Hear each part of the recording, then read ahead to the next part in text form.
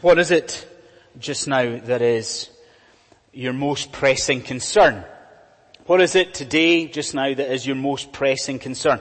If we in here as a congregation, if we were given insight into your thought life over the first part of July 2016, what is it that we would find? What is it that has been preoccupying your thinking over the past number of weeks?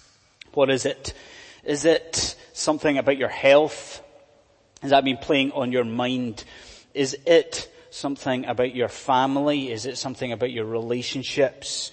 Or is it just that holiday that you've got coming up on the horizon? What is it just now, today, in here, right now, that is your most pressing concern? Well, this morning, what we're going to do for a short time together is to consider what is, for every single one of us in this room, the most important matter in our lives just now. This is a topic, whether or not we're Christians, a topic whether we realize it or not. This is a topic that transcends all others in terms of its importance and its significance. What's this topic? What is this subject? Well, this morning we're going to consider our relationship with Almighty God. For a moment just now, whether we are a Christian or not, we are going to consider how it is that you and I stand today before the all-powerful triune creator of the heavens and the earth. Your relationship with God. And to do this, what we're going to do is look at this chapter in Esther chapter 5. So I would ask you, as I do every week, to please have this portion of scripture open in front of you. To turn with me just now to Esther chapter 5 and page 504 of your Bible, to have that there. And what we'll do is look at three very simple headings. We'll look at this chapter through three headings. The first of which is simply sovereign acceptance. Let's see what we see here about sovereign acceptance. Okay, was there ever a time in your life, excuse me, where you tuned into soap operas? Did you ever do that? Was it one of the mistakes of your youth? When my brother and I were much younger, what we used to do every evening is sit with our evening meal in front of Neighbours and Home and Away every evening without fail, I'm ashamed to say. Well, if you've done something like that in your life, then you know how it works, don't you? You sit down, you switch on the soap opera, and you remember that last time out, the last episode, invariably it ended in a bit of a cliffhanger, didn't it? Isn't that how it always works with these soap operas? It's 9 times out of 10. It left things on a knife edge. Well, come on. Isn't that what this portion of the book of Esther is like? Do you see what I mean by that? Like if you were here last time, do you remember what happened in the last episode? We left things at a crucial moment, didn't we? Do you remember what had happened? Do you? The Persian king Xerxes, he had issued a decree announcing the impending destruction, wait for it, of every single Jew in the Persian Empire. So a genocide, an annihilation of all Jews. Now remember that. What else did we see last time out, last episode? Yeah, that's right. Mordecai. Do you remember? Mordecai the Jew. At last he had managed to persuade his cousin Esther, the Persian queen. He persuaded her to get involved and to intercede for her people with the king. But here's the thing. How did the episode end? Do you remember last time out? The credits roll, the music starts. What was the last thing that we saw? Wow. We saw Esther head off unannounced to see the king. Something, remember, we saw as being unlawful. This was something that risked almost certain death. So you see, this is a cliffhanger. We are biting our nails as we end the last episode. So what happens here? We switch on this next episode. What happens? Well, friends, do you know what? Praise God for what happened. Because as King Xerxes, he looks up from his throne and he sees, the doors open and he sees his wife enter. Now this is crucial. Listen to me. He sees her enter dressed appropriately for him. You notice she puts on the royal robes. And what does he do? Does he command her immediate death as we are expecting? Is that what he does? No, it's not what he does. He leans the golden scepter forward and he permits his wife to speak. Relief! You see, praise God. The first obstacle to the saving of the Jewish people, the first obstacle, it has been overcome. Praise God. Friends, let me cut to the chase. As you come into this church today, how is your soul? Are you saved? Are you a Christian? Are you here today worshipping God and worshipping Him through the person and the work of His Son, Jesus Christ? Are you a Christian? If so, surely you see, do you not, a lesson in the scene in the Persian throne room? Do you not? See, there is, let me say, today, perhaps as there always has been, there is a problem in the church, in the modern church. And it's the problem of our despair. You see what I mean by that? Like many of us in here, we are so downbeat, we are so despondent about our spiritual lives, are we not? We are despondent about the way we are living as Christians.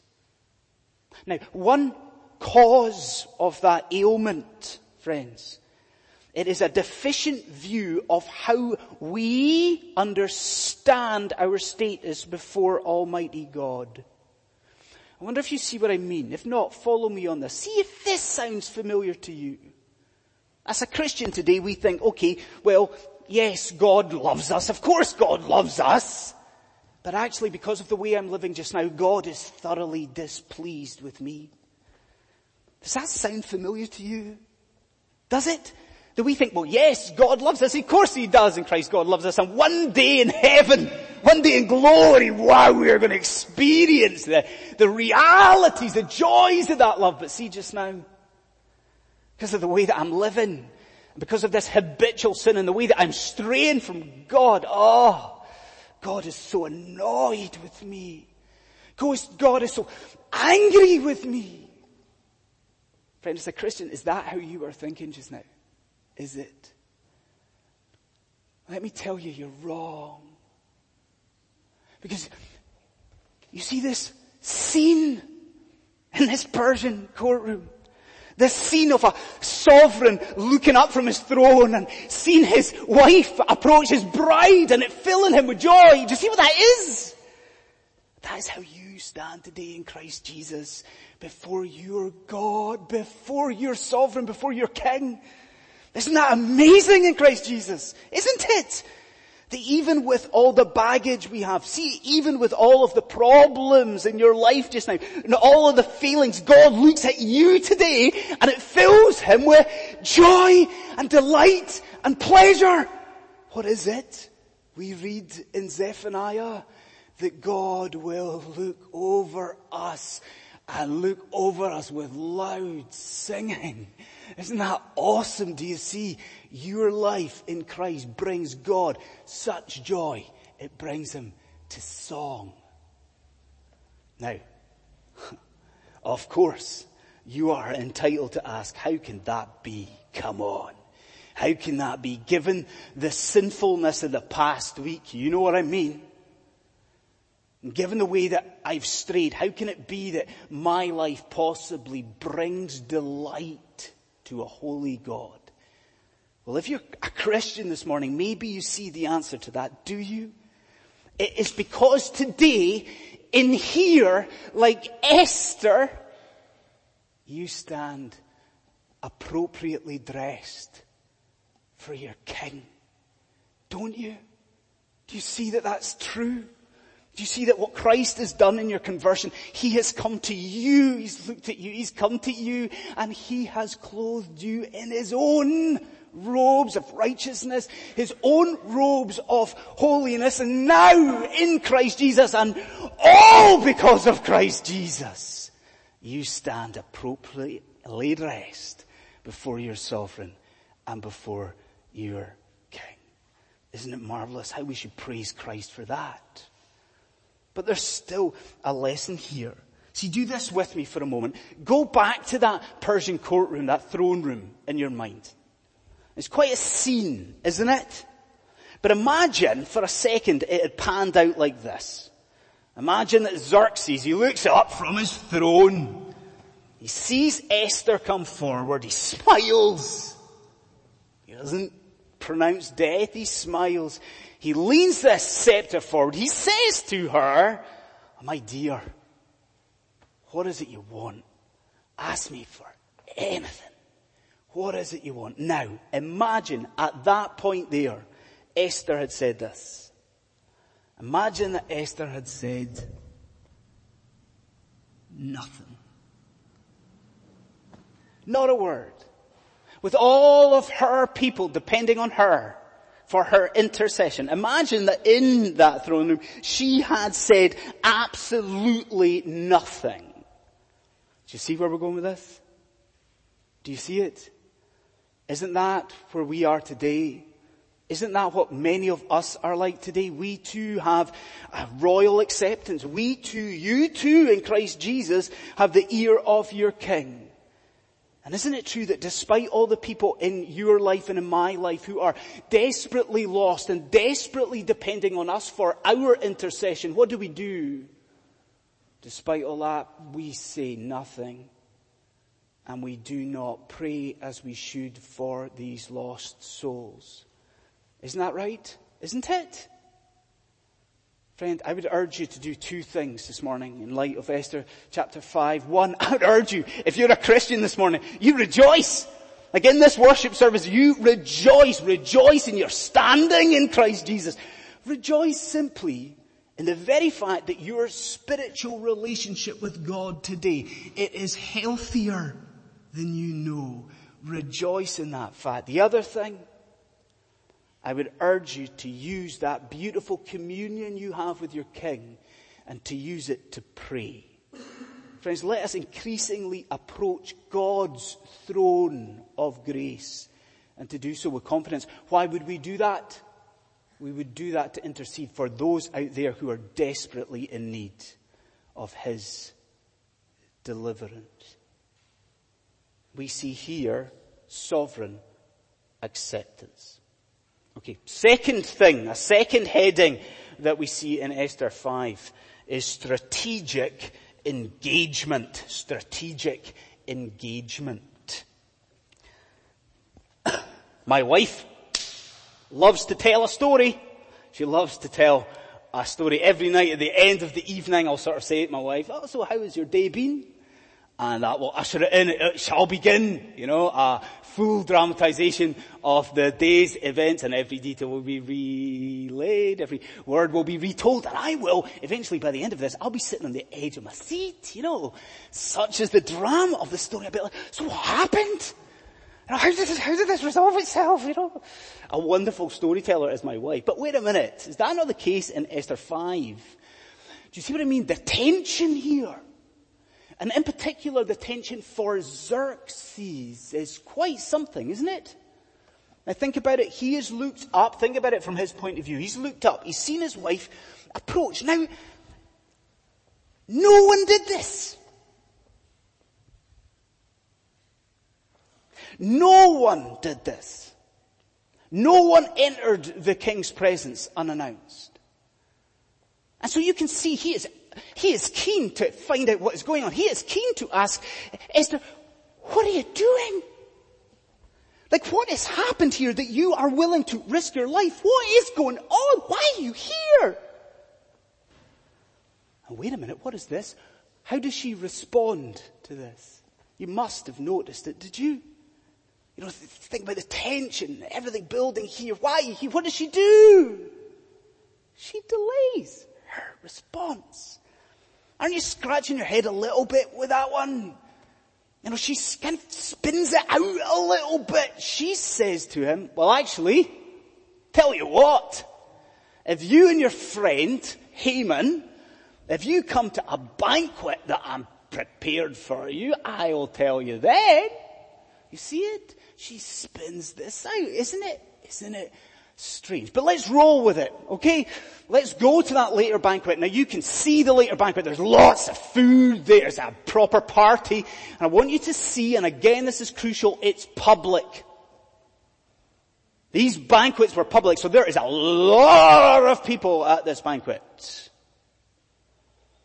And once the wine flows, you can see that Xerxes wants to get down to business. He's like, okay, you've had your fun, Esther, but I'm on the edge of my seat here, and I really, really want to know, why did you risk your life? Like, what has happened here to make you do this? What is going on? And, do you see? Like, you and I are expecting, now we're thinking, surely she must tell him. But what does she do again? Did you see it? Again, she delays. So again, she says to him, I'll tell you what, I know that I promised to tell you at this banquet, but here's how we're going to play this. If you and your friend Haman, if you come to another banquet, then I'll tell you. Then I'll tell you what this is all about. Now surely you are asking the same question that everyone asks of Esther chapter 5. Surely you're asking, what is Esther doing? What is this about? Why on earth is she delaying things as she does? I want you to see this. I want you to see that what Esther is doing there is a work of genius. I want you to see that what she's doing in delaying matters like this is she's maneuvering Xerxes into place. Do you see that? By delaying things, by getting him, as I am with my wife, to sit on the edge of the seat like this. That she is actually positioning the king so she will have him exactly where she wants him to be. Now, are you thinking about this? Are you following it through? Think about what it is that she achieves. Now, first time out, in the first question, Xerxes says, what is it you want? He's made that sort of throwaway, almost empty, stereotypical phrase we've looked at before. I'll give you up to half my kingdom. But how does she respond? She says, well, if it pleases the king, come to a banquet. So we understand that's fine. Okay, second time around though. Come on, second time around. We're at this later banquet, okay? Xerxes asks her again. How does it play out? Did you notice the difference? She's delayed things. She's spun it out. The language is different. In verse 7, she doesn't say, if it pleases the king, come to the banquet. Verse 7, she says, if it pleases the king to grant my petition. Now, let me read it to you how it is. Literally, it's like this. She says, second time around, after he's on the edge of his seat, he's wondering, come on, what's going on here? She says, since it is that you are clearly granting my request, come to the banquet. Do you see the difference? This isn't come to the banquet and I'll tell you what I want. This has come to the banquet since in this public sphere you have publicly agreed to grant whatever it is I wish. Do you see how clever it is? Do you see what it is that Esther's doing? She, by piquing Xerxes' interest and curiosity, by stringing him along, by kind of reeling him in here, she's got the king here to publicly pledge that he will grant whatever it is that Esther is about to ask. It's genius. Do you see that it's genius? It is actually Esther who is in control. And I think because of that, again, there is a lesson for you and I as Christians in this. See, we've seen, if you've been part of LCPC over the last number of weeks in Esther, we've seen very, very clearly